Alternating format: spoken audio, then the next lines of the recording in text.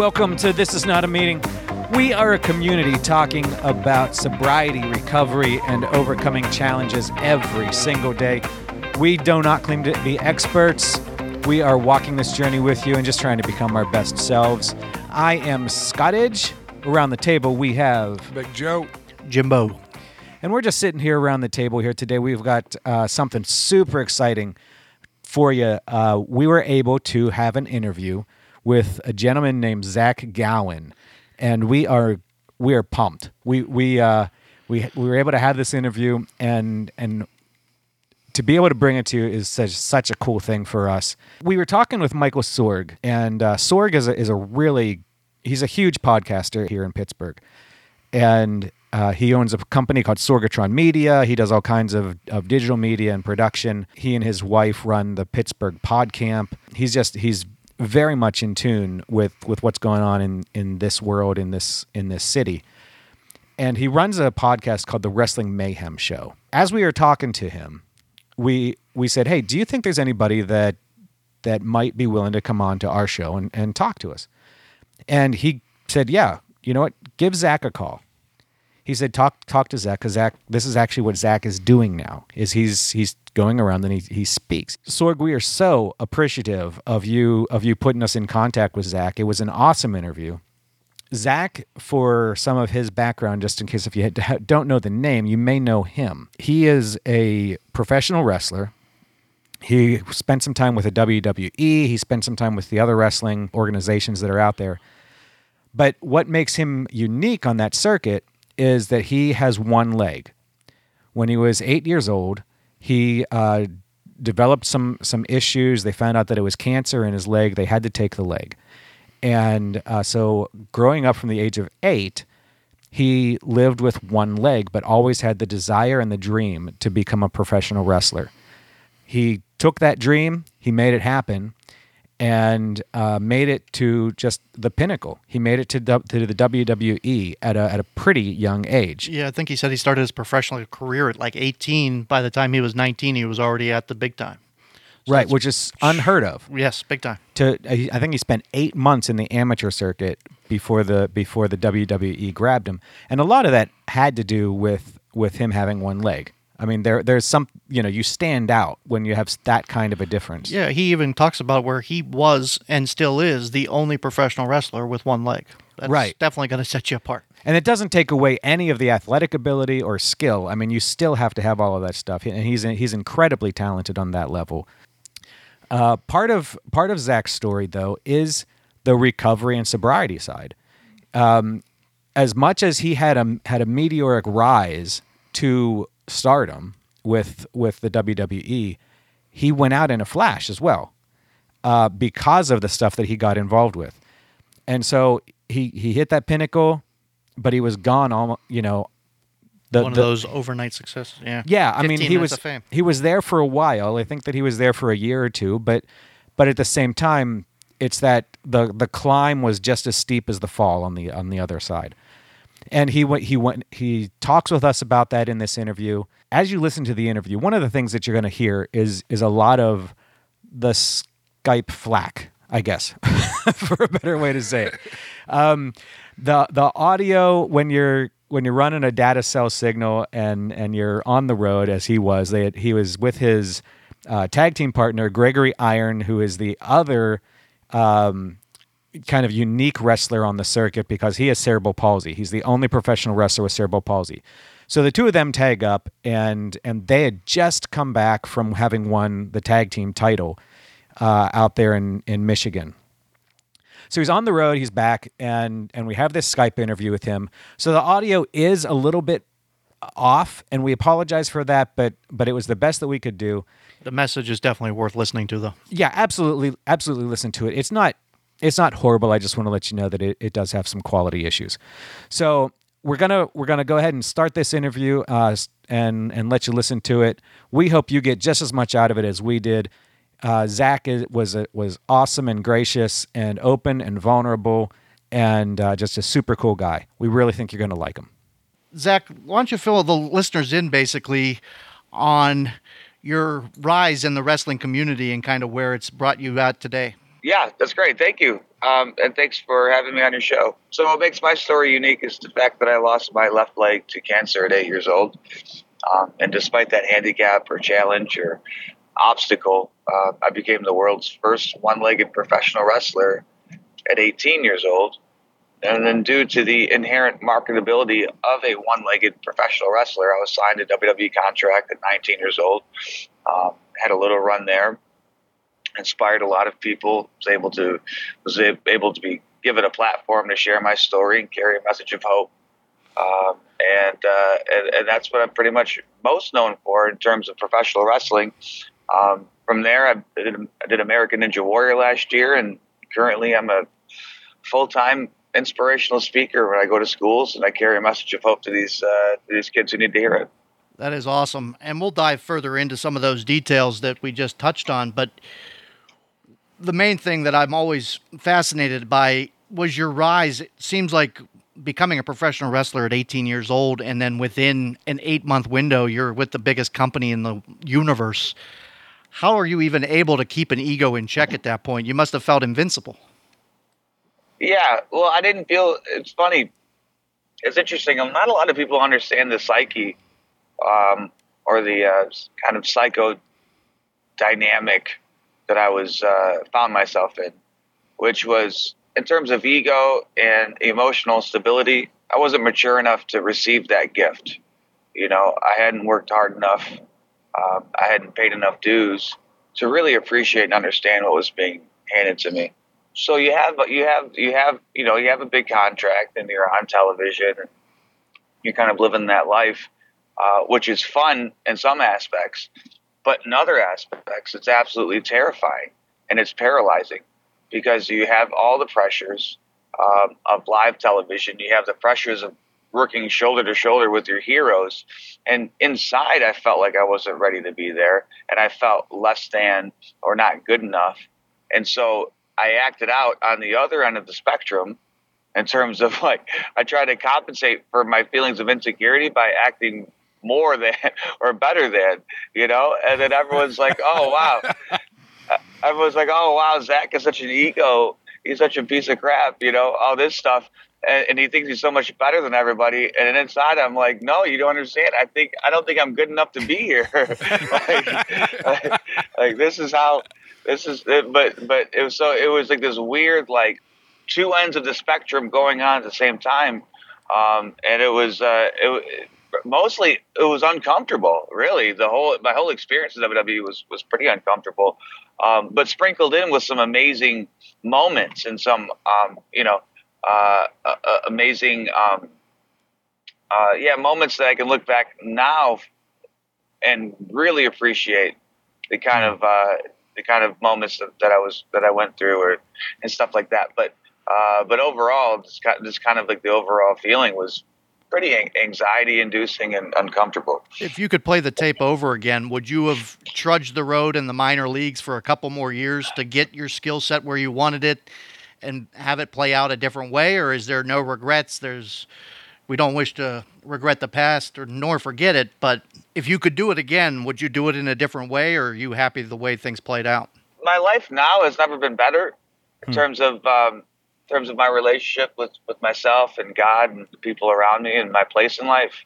So I'm grateful for everything that happened to get me to this point. But if you just look at it in a vacuum, yeah, for sure, I would have definitely changed a few things. But then again, I don't know if it's if there was any hope for me in terms of how my wiring was and how my perspective on life. At that time, I don't know if I don't even know if even a few years in the Indies or paying my dues or that I don't know if that would have even helped, to be honest with you. But who's to say? I hate that saying everything happens for a reason. That's one of my sayings. Yeah, I hate it. I think it's dumb. I think it's stupid. But I think as long as we wake up and we're breathing and we have the gift of life, I think it's our responsibility to find meaning in everything, right. And that's kind of up to us and what we do in terms of our action. Can I backtrack here just for a moment? When you got into the big time of the WWE and you basically have the one leg, and that's basically what you're going to be, not the shtick, but that's the character you're going to play.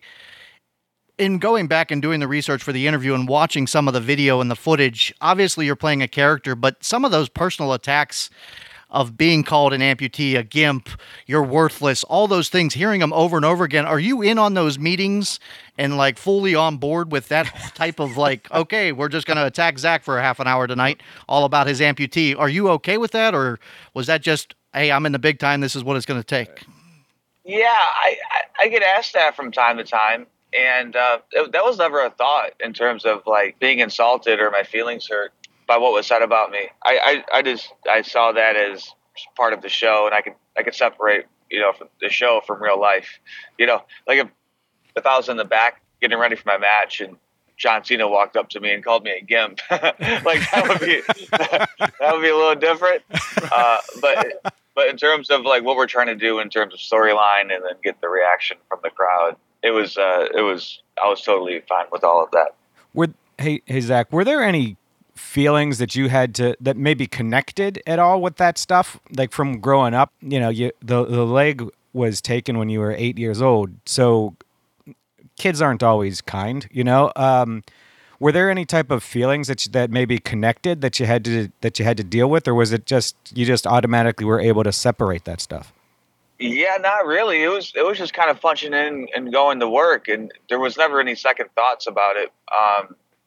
And you got to think in the universe of professional wrestling, the more devastating the bad guy is, the better it is for the good guy when he comes up in the end. Right. And so yeah, when you put it in kind of that context, I was totally okay with it. And growing up with one leg, kids weren't mean to me at all. Like, I grew up in a fantastic community. Everyone was super supportive. I wasn't bullied. I wasn't picked on. I certainly felt different and ugly and defective, just from on the inside. Right. I felt different, and then it was tough when you go to Kroger, or you go grocery shopping, or you go to anywhere out in public with your family, and then kids are curious, so they stop and they stare and they point and they ask questions. And it was weird. Like, now I embrace that, and I really like that, and I like talking to the kids, and I like and parents make it weird. This is what I found out. Parents make it weird. like they'll like hush their kids and like shuffle them away and stuff, and then put this weird energy on it, and then the kid feels confused. Like, should I not ask questions? Like, obviously something's different, and so I find it, yeah. So my mom would act weird when kids would point and stare at me. Huh. And then, but with her doing that made me feel weird. That kind of made things worse. And it's funny too, growing up, and I promise I'm only going to do another 37 minutes on how bad of a mother my mom was, but that's not true at all. My mom was like, my mom's the most heroic, like wonderful. You talk about trials and tribulations. I've gone through nothing compared to what she's gone through, and she's my hero, and that's a real thing, and I wouldn't be here without her and her support to this day in terms of childcare and other ways that she supports our little crew. But growing up, she would, because my dad was an alcoholic and addict, and he was abusive, and he took off when I was 4. So when I'm 4 years old, he takes off, and so my mom's like, all right, well, you know what? We're not going to, I'm not going to have Zach be exposed to drinking and drugs. And so there was never any booze in the house. There was never any remnants or evidence of any sort of drug use. Her idea was to shield me my entire life, and then so if I never saw it, there's no way I could pick it up, and so obviously work, though, right? Obviously it didn't, because we're having this conversation now, but it's just funny, she was just trying to do the best she could, and there's no feelings of resentment or anything like that toward her, But it's just funny how parents can make it, you know, even in their best intentions, kind of make it worse for kids, you know? Totally understandable. So let's kind of dive into that, if you don't mind, a little bit further. When you mentioned a while ago where you always internally felt ugly or different than your peers, how early on did drugs and alcohol start playing a factor in your life? So I got high and drunk for the first time when I was 16, and it was it was it was a spiritual experience. I when it was smoking weed and drinking Hennessy on a Saturday morning, like at 9 a.m. or something. I slept over at a friend's house, and we're just walking through the neighborhood, and then we turn a corner, and it hits me, right, like all the chemicals. It gets this reaction in my brain, and I remember distinctly stopping, and then like grabbing my friend's shoulder and asking him if he really understood how I felt right now at this moment. Like, do you get that? Like, it was the most amazing experience of my life that I've ever been through. All those feelings. If you've been to 12-step meetings, they talk about the promises, and all those promises came true in that instant. Yep. But for me, it wasn't like a like all on, full on aerial assault pursuit of getting high and drinking after that. It took a while, like I really enjoyed drinking and getting high and all that, but it wasn't the abuse in terms of alcohol and drugs didn't really start until I was 20, 21 years old. And so my drinking and drugging career was, really looking back, it was only 5 or 6 years, which felt like a lifetime when I was in the middle of it. But looking back, it wasn't really that long at all. Just to fill in the people that don't know the wrestling scene, is it pretty prevalent behind the scenes, the drugs and the alcohol, going city to city every single night of the year? You're traveling with that same group. What else do you do on that? Is that something that was just like acceptable, or does it certain sects do it and certain don't, or how did that play out? Yeah, I'm not sure if it's more or less than any other job, any other profession, really. Obviously, there's more of I think there's more of a risk for abuse because of the nature of the game, in terms of the pain that we're in terms of lack of sleep, in terms of the pressures, in terms of travel and all that kind of crap. There's probably more opportunity for abuse, but it's one of those things now where I don't see it at all. But it's so weird how my perspective changes. But when I was in it, that's all I saw. And I'm like, oh yeah, everybody does it, or like this is what wrestling's all about. So I don't know if like everybody stopped doing drugs with me, or maybe I stopped doing drugs and drinking, and the people I hang out with are a little bit different, or the scenes where I find myself in terms of after parties and stuff like that is a little bit different. I remember going to my first wedding sober, and it was just like, wow, not everybody gets blacked out drunk before the wedding's even over. Isn't it weird? Like your whole view changes. You think, like, I used to go to bars and I thought everybody drank like me in the bars, man. And I thought that's what everybody does. And then you're right. You go to a wedding or you go to like a bar for a birthday party or something, and people have like one or two, and it's not as loud as it used to be, and people aren't, it's not the same. So you wonder if you've changed or if everybody else changed. So let me ask you, if we're going to dive further into your sobriety, what finally made you realize that there had to be that change?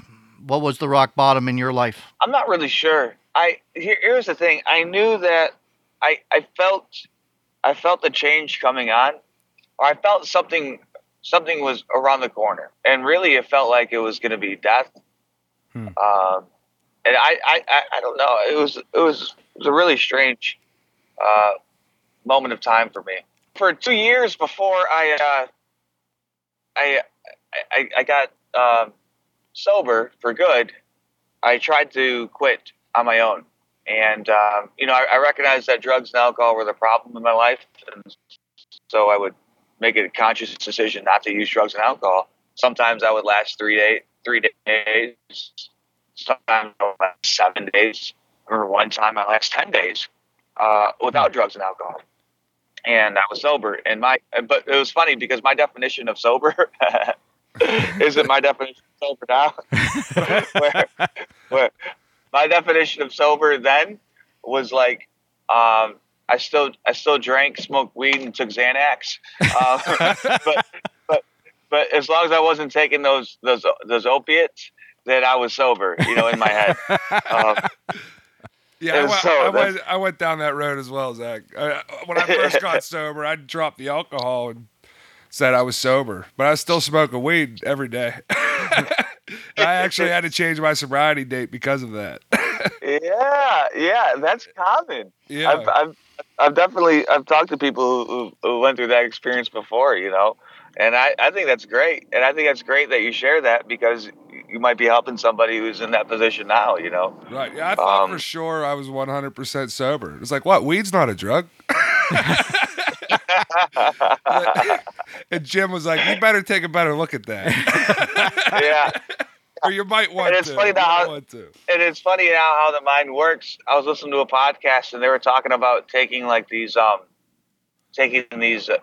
going to like the Amazon or something and doing like these psychedelics, like local psychedelic spiritual retreat trips or whatever. And I'm thinking to myself, would that change my sobriety date? Like, yeah, that thought runs through your head. Yeah, can I go on a crazy psychedelic like mushroom trip and then but in the name of growing towards my higher power, like would that qualify? But that's still how my brain works, man. It's just how we're wired. Yeah, and that's all right. So I would quit drinking and using drugs on my own, and I would last 3 to 10 days. But my life got considerably worse. I was so uncomfortable in my own skin that I had to do something about it. So I would inevitably come up with a scenario where it was okay for me to start taking drugs and drinking again. And inevitably, it always concluded with this saying, which is, this time it'll be different. And that's the lie I told myself. And that kind of dives right into where, so you finally admitted you couldn't do it on your own. By doing the research on you, it looks like you asked for some help from the WWE to get you into a rehab facility. Yeah, thank God. Was that the game changer? Oh yeah, for sure. I'm so grateful that I was able to do my first 28 days in a facility, and then the next 6 months in a 3-quarter house, a structured living sober home, in Ann Arbor, Michigan, which is the recovery capital of the world. It has the most. It's funny. It has the most recovered people per capita in the entire, per city, in the city in the world. Oh wow. Yeah, and so there's, in terms of meetings, morning, noon, and night, great public transportation because I didn't have a car, I didn't have a job, I didn't have any money. And so I was just I was very fortunate to be thrown in a situation where I could just focus solely on my recovery. How old were you when you got sober? 26, turning 27.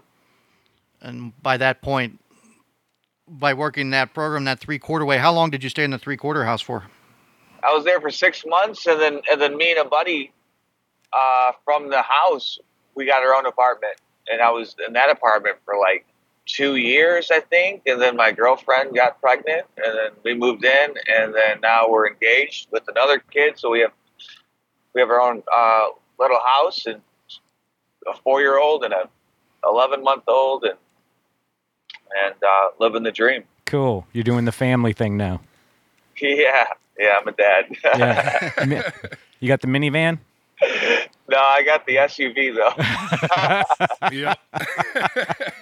But it was funny. I was dropping my kid off at the preschool a couple days ago, and I saw the minivan with the dual sliding doors, the dual automatic sliding doors. Right. Yeah. And I'm like, man, that would be so great because because when you're shuttling kids around, it's all about opening those back doors and having them bang into different cars and shopping carts and stuff. And I'm like, how convenient would these automatic sliding doors be? So I'm getting there. I'm getting there. Yeah. How your goals have changed, huh? Oh yeah, I don't. It's so great because I just don't care anymore. It's like a. It's like a. It's a spiritual screw it, where I'm just like, I don't care what clothes I wear. I don't care what I drive. Like I'm not interested in impressing anybody, and it's a very liberating feeling. You know, um, and there's that struggle or that fight is gone. Where I'm like, I have to drive this car and I have to make this amount of money and I have to like Hmm. have this behind my name so people think I'm important or good or something. And Right. it's just it's a much easier way to go through life, I've found, and I'm so grateful for that. I really, really am. Is your number one thing then still before the fiance and the children? Sobriety has to remain number one, or it all goes away pretty quickly. I would assume, correct?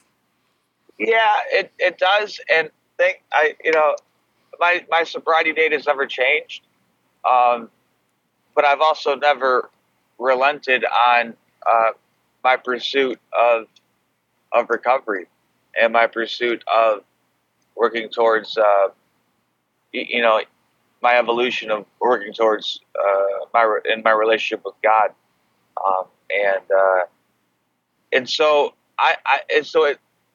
it's one of those things where I believe everything they say. Where they say, "All right, well, you stop going to meetings, and then you stop showing up, you stop calling your sponsor, and all this stuff, and then before you know it, you start taking your will back, and then you start thinking your own ideas are good."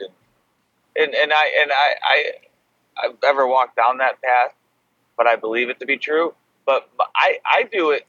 I do this stuff selfishly in terms of I don't do it out of knowledge of like, oh, if I don't, I'm going to start drinking again. I do it because if I don't do it, I feel like shit. Hmm. And it's like I don't. I see myself as I have two options. I can be sober and miserable, or I can be sober and happy. And in terms of where I'm at today, I'm I'm sober and happy. But what I do notice is that when parts of self start taking over, and I start getting uncomfortable, and I start getting squirrely, and I start feeling uncomfortable in my own skin, and I get restless and irritable. There's like one thing that saves me, and that's connecting with another alcoholic. Like that's the only like I'm batting 1,000 with that. Right. I haven't struck out once. Now that's not to say that I'll look for other things, other solutions first. Like I'll start diving into like pornography or a box of Krispy Kremes, or I'll start planning my revenge or having conversations with people that aren't there. I'll do all of that first, and then once I realize that hasn't helped at all, then I'll start reaching for the tools, and I'll start getting a spiritual answer. But it's so great that there's like this the program of recovery and the 12 steps haven't failed me once, and then and so to me it's just like there's like this there's a living breathing program of action, and there's certain things that I do to get certain results, and it's been 1,000% consistent for me. And so I work it because it works, not because of I think to myself, well, if I don't, then I'm going to start drinking again. Absolutely, drinking, but a symptom of our problems for sure. Do you feel you're doing 12-step work every time you go into a high school and speak to a bunch of juniors and seniors about the embark on life? That's got to be just rewarding in its own right to be a public speaker. Can you tell us about that a little bit? Oh my God, yeah, I'd love to. That and to me, it's really awesome because it is 12-step work, but then everything is 12-step work to me. It's awesome because when I first got sober, I I com- I compartmentalized my life. Where I had my recovery over here, I had my family right here, and then way over there I had my work stuff, and then next to that I had my relationships with my friends and all of that stuff. And the longer I've been sober, and the more work I've done in terms of the recovery community and helping new guys on their journey, the more that the recovery has bled into every aspect of my life. And it's not a coincidence that my life is a billion times better than it was. I don't think it is. In terms of public speaking being 12-step work, it absolutely is, because what I'm doing is I'm sharing my experience, strength, and hope, and I'm doing it in a very colorful and entertaining way. And what I'm doing is I'm carrying a message by doing that. And I believe I'm carrying God's message without explicitly going up there and saying, I'm carrying God's message, because then the school wouldn't like that, and then the kids would obviously, not like that. They would tune out right away. But even going grocery shopping with my kids, even professional wrestling in front of that audience, even working with other professional wrestlers, young guys who are trying to come up in the business, going grocery shopping and then having a conversation with the checkout lady and making an honest and real connection there, being present enough to make that connection there, that's carrying the message. That's 12-step work. So I look at my whole life as an opportunity to do 12-step work. And that's kind of my approach to life now. And it wasn't like intentional. It's just something that kind of happened. And I'm really glad it did. You touched on it earlier. It's kind of like those promises coming true on a daily basis. It really is. It really is. But I won't notice it until I have this conversation with you guys, where I talk about it. Because I'll just kind of go through life, and then do what I do, and not really give it much thought. So I need to, because I forget. I forget everything. And so I need these constant touchstones where along my path I check in with a sponsee, or I check in with my sponsor, or I talk about recovery with you guys, or I go to a meeting, or I do something, or I pray, meditate. I mean, these are things that I do throughout the day to put my life into perspective and to put me into a useful mode. Not Zach mode, but a useful mode. And these are things I need to do. I love that disclaimer. It's not a Zach mode. It's a useful mode. Yeah, no. Listen, man. I'm a mess on my own.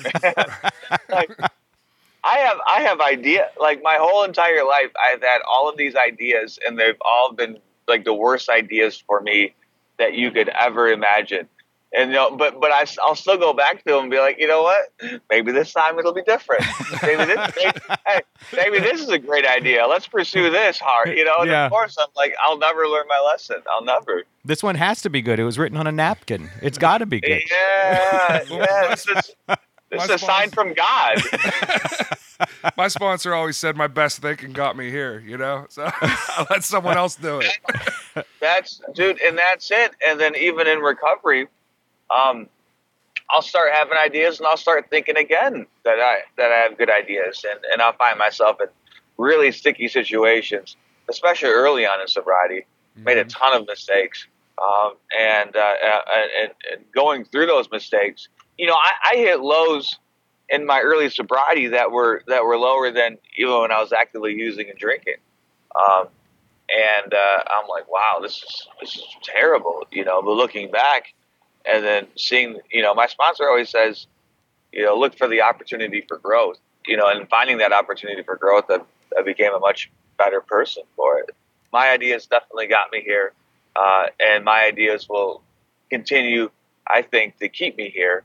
And that's why, I have a daily reprieve. That's why this isn't a cure, and it's a daily reprieve. And so I need these reminders and these touchstones, throughout my day to keep me kind of in a place where I'm useful and I have purpose. And the best part that I've found when doing the research about you, Zach, that you keep stressing over and over again in your Twitter feed is that there is a solution, that you do have to put in work if you want to keep this up. And I couldn't agree more with that one day at a time concept of doing the work every single day. And I just read over your tweets, and over again, it's that repeating theme that there is a solution out there. And it's so important for people to realize that you may be in a bad spot right now, but believe me, if you put in the work, there is a solution out there for us. Yeah, and I think I say that, and I 1,000% agree with you. I 1,000% agree with me. But I put that out there a lot because for so long I felt like I was the only one in the world who felt like how I felt. And I remember the immense relief when I went into treatment. And even though the names and the faces and the substances were different, we all had the same thing, quote unquote. Mm. And I remember thinking, wow, you think like me.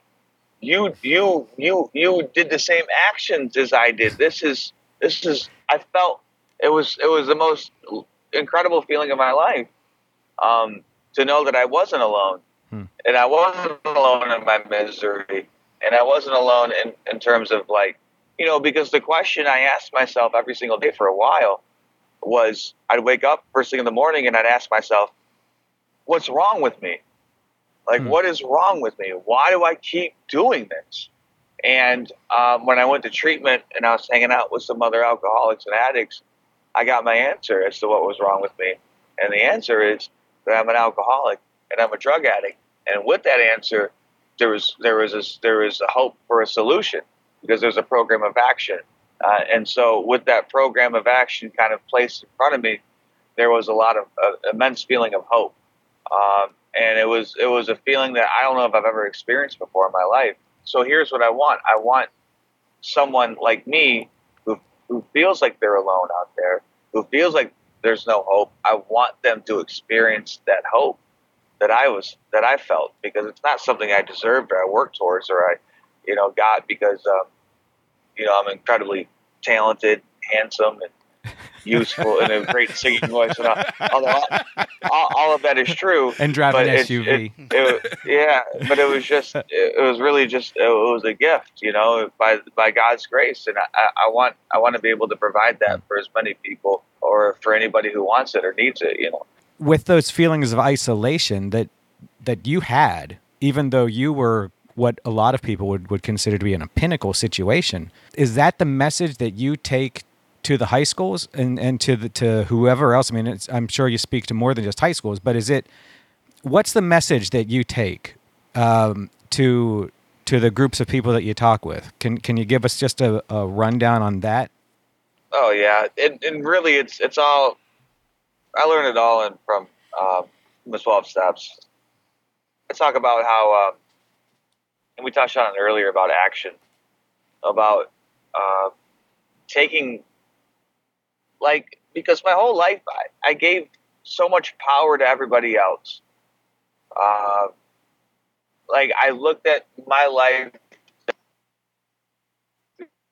of other people, and that's a really terrible way to go through life. And so, really, the main theme of my keynotes and my workshops is that life isn't about what happens to us. Life is about how we respond to what happens to us, and it's about the actions that we take. And through our actions, we can navigate through any situation and come out better for it.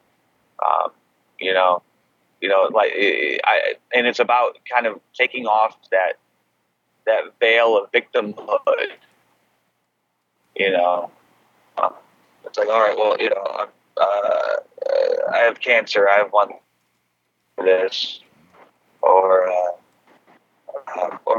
this happened to me, or I'm alone, or I'm gay, or I'm straight, or I'm fat, I'm ugly,